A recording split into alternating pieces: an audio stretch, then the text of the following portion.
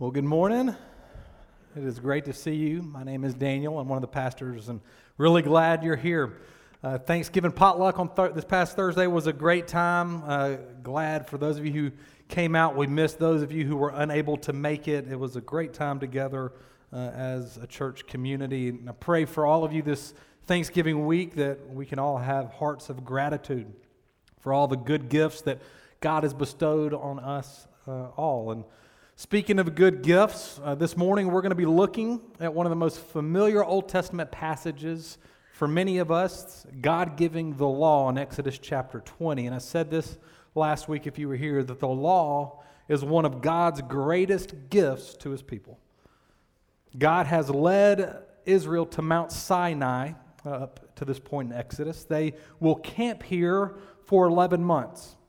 Where they will be relearning and redefining their identity as God's people. At the end of chapter 19, we didn't read this, but let me set the picture for you. God descends on Mount Sinai, as he calls Moses to come up to the mountain. God descends in immense power and glory with thunder and lightning, fire and smoke. Chapter 19 says that the whole mountain trembled greatly. And then the Lord speaks. And that's what we're looking at this morning in Exodus chapter 20, verses 1 through 17. If you're able, I'm going to ask you to stand as we read God's word together. This is God's word to us this morning. And God spoke all these words, saying, I am the Lord your God, who brought you out of the land of Egypt, out of the house of slavery. You shall have no other gods before me. You shall not make for yourself a carved image or any likeness of anything that is in heaven above, or that is in the earth beneath, or that is in the water under the earth. You shall not bow down to them or serve them, for I, the Lord your God, am a jealous God, visiting the iniquity of the fathers on the children to the third and the fourth generation of those who hate me, but showing steadfast love to thousands of those who love me and keep my commandments. You shall not take the name of the Lord your God in vain, for the Lord will not hold him guiltless who takes his name in vain. Remember the Sabbath day to keep it holy. 6 days you shall labor and do all your work, but the seventh day is a Sabbath to the Lord your God. On it you shall not do any work, you or your son or your daughter, your male servant or your female servant, or your livestock or the sojourner who is within your gates. For in 6 days the Lord made heaven and earth, the sea and all that is in them, and rested on the seventh day. Therefore the Lord blessed the Sabbath day and made it holy. Honor your father and your mother, that your days may be long in the land that the Lord your God is giving you. You shall not murder, you shall not commit adultery, you shall not steal, you shall not bear false witness against your neighbor. You shall not covet your neighbor's house. You shall not covet your neighbor's wife, or his male servant, or his female servant, or his ox, or his donkey, or anything that is your neighbor's. Isaiah tells us that the grass withers and the flowers fade, but God's word endures forever. Let's pray together. God, I ask that you would speak to us by your Spirit, to our spirit, that you would truly illumine our minds. Lord, pierce our thoughts. Lord, would you plow up the ground of our hearts to be receptive, to be willing, therefore, to walk in the truths that you would have for us this morning, that we would encounter you, the one who speaks to your people, that we would leave here changed and willing to walk in fellowship with you. Lord, would me who is the preacher be removed so that Christ is made much of and exalted. I do pray that the words of my mouth and the meditations of my heart would be pleasing to you, our Lord and our rock and Redeemer. I pray all these things in Jesus' name. Amen. You can have a seat. If you were here last week, I pointed out Exodus chapter 19, and we looked at verses 1 to 6 and kind of zoned in on verses 4 through 6. And verse 6 said that God's people are called to be a holy nation. A holy nation. And I said it's not holy in the sense of morally pure, but holy in the sense of being a set-apart people with a special purpose. And the special purpose is to declare God's glory to the world by being a holy people. We are to be holy. God says, be holy as I am holy. How is holiness going for you? If you were to ask your family or close friends to describe you in 3 to 5 words, would they use the word holy? We're to be a holy nation, a holy people. If we're honest, though, this word holy can put a bad taste in our mouth. It can feel a little bit like broccoli when we were children. Right? Growing up, how many of us were told by our parents, eat some broccoli? And we took a bite and we're like, yeah, that's not any good. And the parents would respond, eat some broccoli, it's good for you. You take another bite, it doesn't seem to be good for me. This is what holiness can feel like to many of us. Be holy. That's not any fun. Be holy. That seems restrictive and prudish and a little uncool. And then we hear some pastor or church leader say, hey, God says be holy. It's God's gift. It's good for you. And we're like, sure doesn't seem good for me. Holiness can be an undesirable term for many of us today. It can conjure up the thought of arrogant people, hypocrites, people that seem holier than thou. But God says be holy. A set-apart people with a special purpose. And then he speaks these commandments, these laws, these rules. And God giving the law, God is giving his family a charter of conduct. Rules to live by. The way that we are to walk and talk that reflects to the world what it means to be made in God's image. Rules. We're all familiar with family rules, aren't we? Household rules that you grew up with. In the Mason household, we had rules like say yes, sir, and yes, ma'am. Do your chores on Saturday, by Saturday, or else. Take off your shoes when you enter the house. Don't hit your brother. Right? These were the rules in our house. Without rules, there's chaos. Rules help create order. We all operate, most of us do, by traffic rules. I mean, imagine if people decided, I don't want to stop at red lights anymore or stop signs. Those are optional. It would create chaos. All organized sports have rules. I mean, imagine if someone's playing basketball and they decide, you know what, I'm going to tackle anybody with the ball. Or I'm going to kick the ball into the basket. It would ruin the game. It would not be the game of basketball anymore. Chaos would ensue rather than the game. Without rules, society breaks down. Without rules, nations are unable to cooperate and live peacefully. We all know this. So God gives to his people rules to live by, a charter of conduct. Former news anchor Ted Koppel spoke at Duke University at a commencement, and now what has become somewhat of a famous address said this. Said, what Moses brought down from Mount Sinai were not 10 suggestions. They are commandments. Are, he said, not were. They are 10 commandments, not 10 suggestions. God's people are to live by them. We've actually decided, since where we are in Exodus and where we are as a church, that at the beginning of the new year, we're going to do a sermon series on the 10 commandments.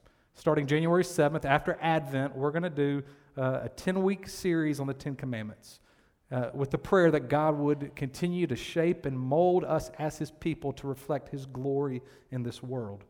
But this morning, we're going to look at the giving of the commandments, the giving of the family rules. 3 questions that I want us to ask this morning. Who has the right to give the laws? And why are the laws given? Second, who is able to keep the laws? Who has the right to give the laws? Let's look at that first. Look with me at verse 2. God speaks and says, I am the Lord. We'll just stop there. I am the Lord. God speaks and he says, I am the Lord, using his covenant name again. If you were here when we looked at Exodus chapter 3, Moses asked God, who do I tell Pharaoh has sent me when I come and say, let my people go? God tells Moses, tell them, I am who I am. Tell them the Lord, Yahweh in Hebrew, has sent you. It's the same Hebrew word here, Yahweh. The great I am. I am who I am. the sovereign one, the supreme one, the self-existent, eternal, unchangeable God. He is the Lord who vanquished the Egyptian gods through the sending of plagues. He is the Lord who parted the Red Sea. He is God. And if He is God, He has the authority and every right to command what He wants and to make the rules. And I realize there are some of you here this morning that would not profess to believe in this God.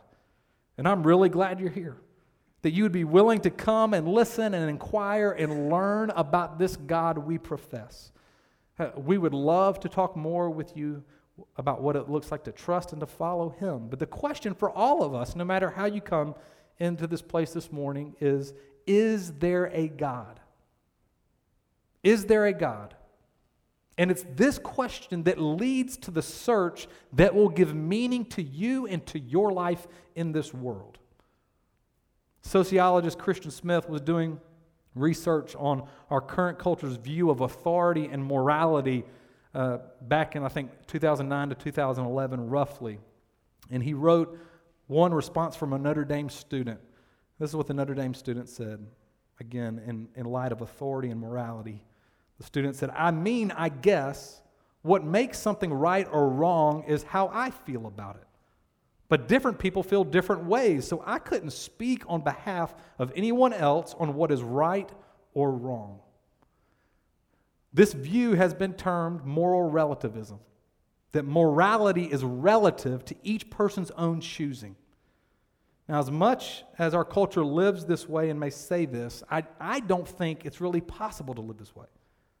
Because we all have kind of rules by which we operate, code of conduct, a view of right and wrong. And it's more than just how someone may feel about right or wrong or how another person feels about right or wrong. It's a view of right and wrong that a person presupposes that then gives order to their life.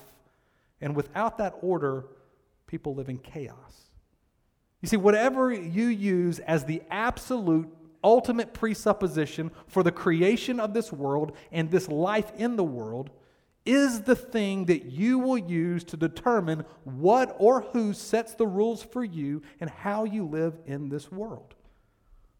We believe here at Christ Central that there is a God, a creator God, the God of the Bible, the God of Exodus chapter 20. And if He is the Lord, He has every right to set the rules and issue commands by which we are called to live by. Everyone who calls themselves a Christian has to bow to God, must relinquish autonomy, and live in complete surrender to Him. So if God has the right, which is what I'm saying He does, why does God give the laws? Look at verse 2 again. God speaks, I am the Lord your God. Your God. This is very personal. See, God's not some taskmaster giving rules that restrict and ruin our lives. God giving the gift of the law is a personal invitation to know Him and to know His heart. It is an invitation to intimacy with the God who created us. And who is this God? He is the one who delivered you out of Egypt. We say this often here, we've said it a lot, especially in this sermon series, that order is very important in the gospel of Jesus. Order is important. And we see that here. God says, I am your God. I have delivered you from bondage. And then He gives commandments.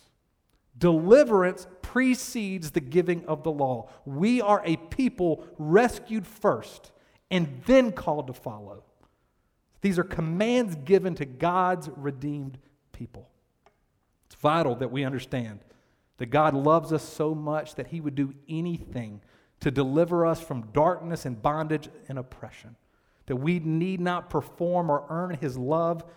We need to prove our worthiness, that by and through Jesus we are loved, redeemed, and set free. And this leads us to follow and obey Him.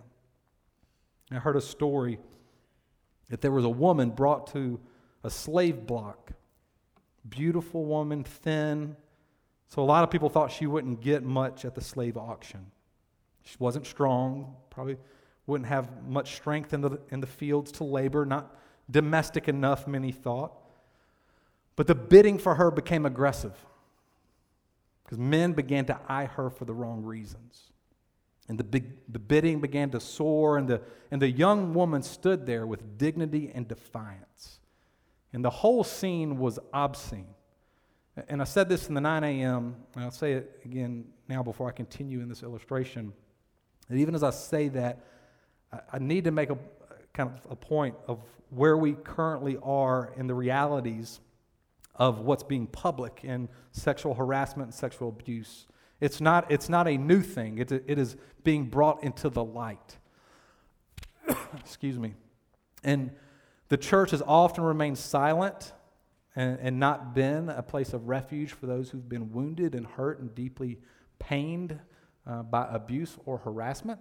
And so I want to just say we as a church deeply want to listen and to care for you and to see God bind up the pain and the hurt and however that looks like for you.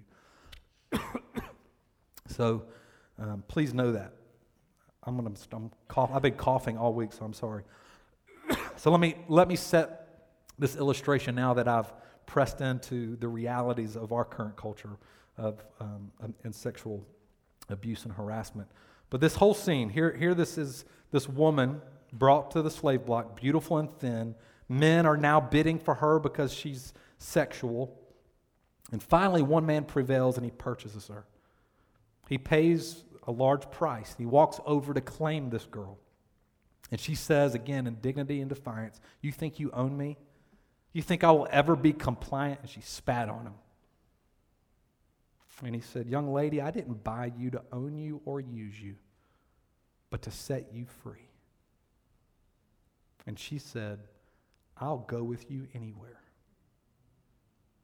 Our God has delivered us, redeemed us, and set us free through the life, death, and resurrection of Christ. Do you know him? If you think his rules and his commands are so harsh, I'm not sure you know him. God's rules and commands are an invitation to walk exclusively with him. We were created to walk in fellowship with our Creator, and when we understand our redemption in Christ, we will want to follow him anywhere and everywhere.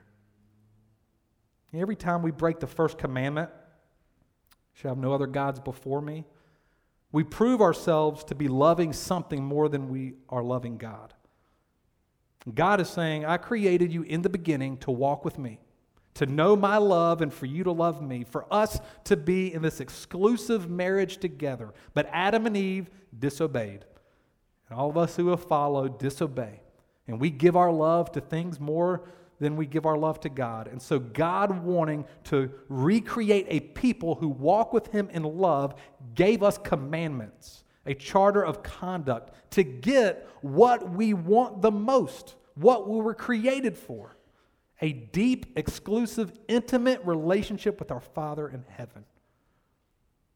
So we can be tempted at times to think that God's commands are unnecessary. If God is love, it doesn't matter how I live my life, right? God loves.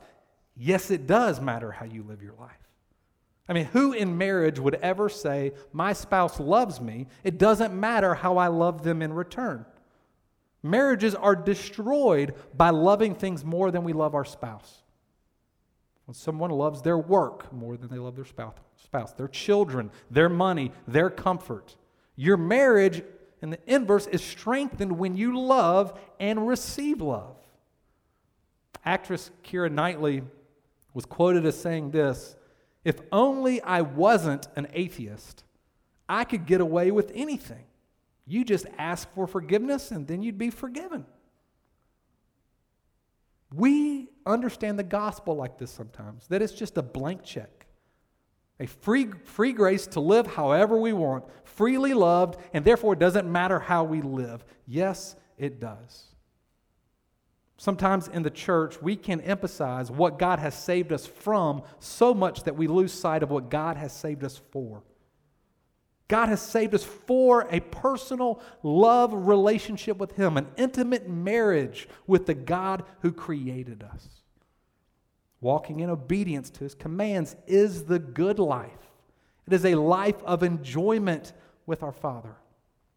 I had a friend describe living in holiness and walking in obedience with God like teaching a child how to ride a bike for the first time.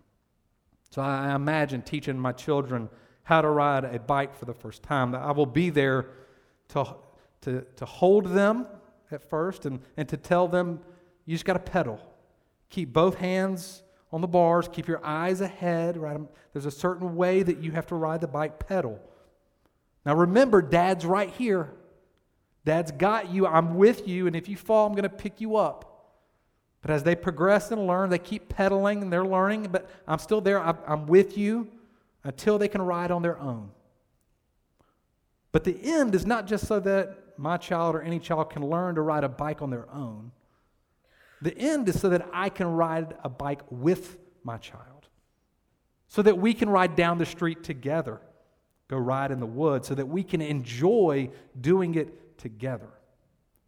God's commands are necessary because they lead us to know God and His heart and to walk with Him in intimacy and fellowship, not doing life on our own, but together with Him. We follow Him to enjoy Him. And by this, by our enjoyment of God, the world witnesses and sees a holy people, a set-apart people. Our children will listen to the Westminster Catechism for Children in the car. The Westminster Catechism for children put to songs, and there's a song in question that comes on that both our kids know by heart, and it's this song, "What were Adam and Eve like when God made them?" God made them holy and happy. Holy and happy. What? It's in my head. It's good. You should listen to the Children's Catechism. It's really good. What were Adam and Eve like when God made them? Holy and happy. Holiness is not a no to happiness, but it's a resounding yes to happiness.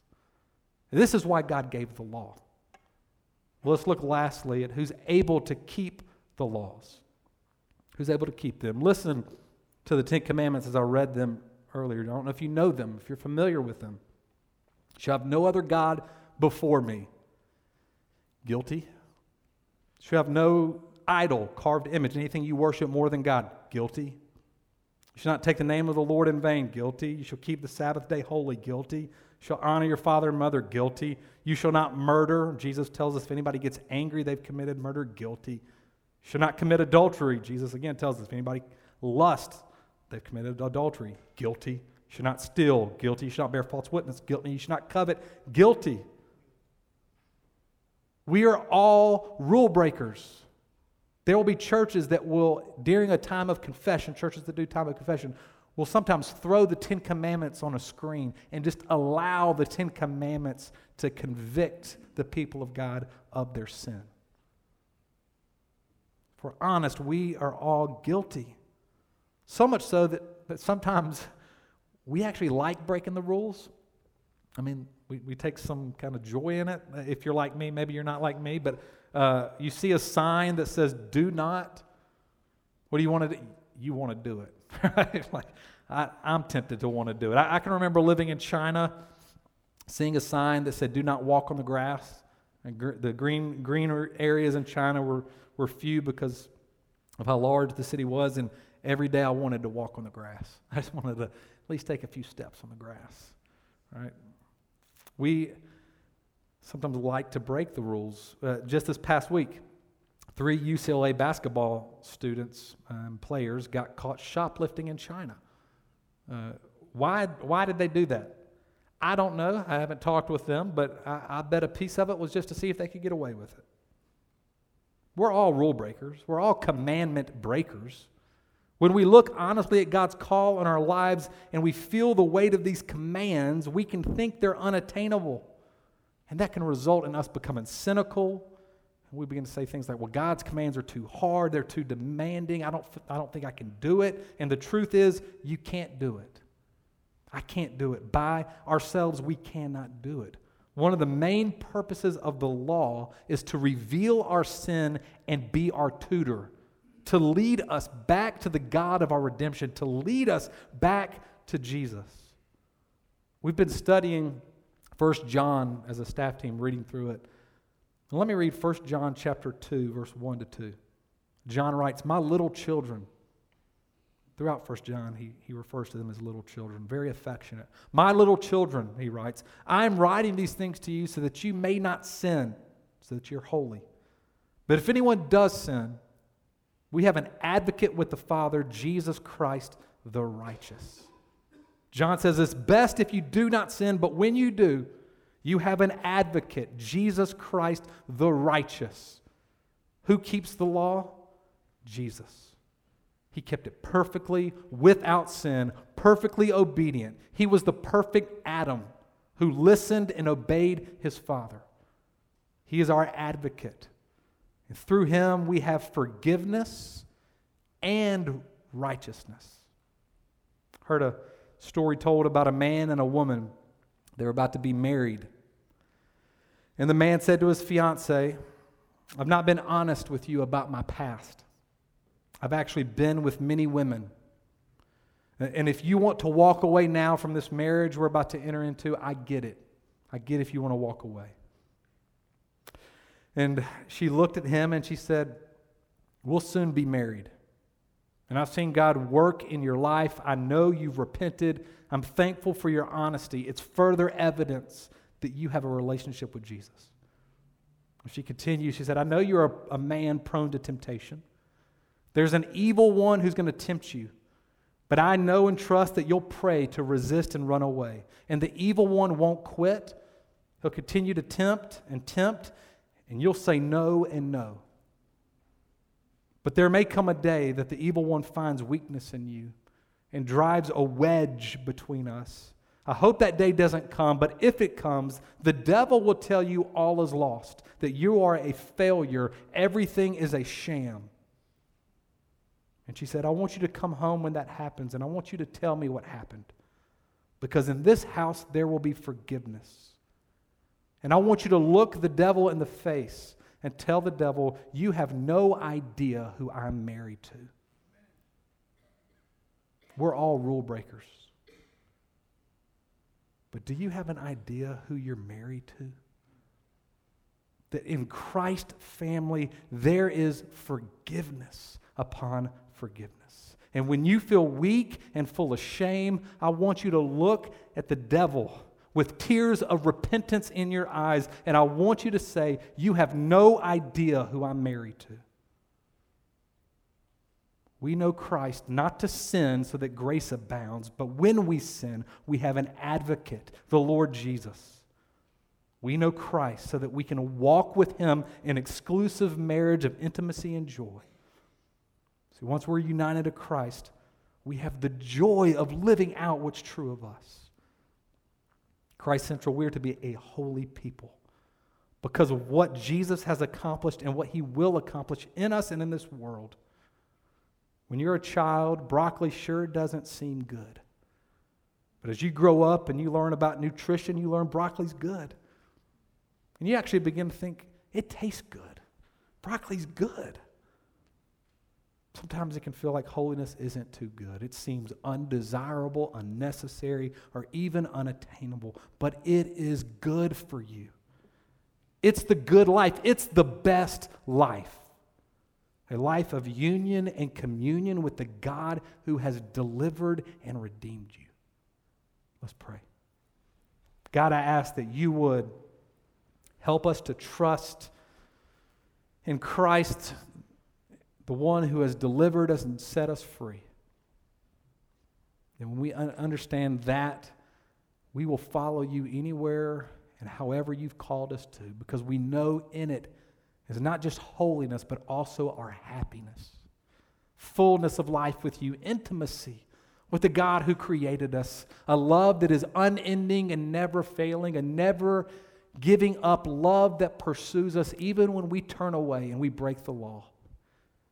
You come after us, and we celebrate every week as we come to this table that we have an advocate, the Lord Jesus, who intercedes on our behalf and reminds us every week that there is forgiveness, and every week we're strengthened to walk with you. I pray you bless your word that we just heard and the word that we're about to feast upon, the bread of life, Jesus himself. In your name we pray. Amen.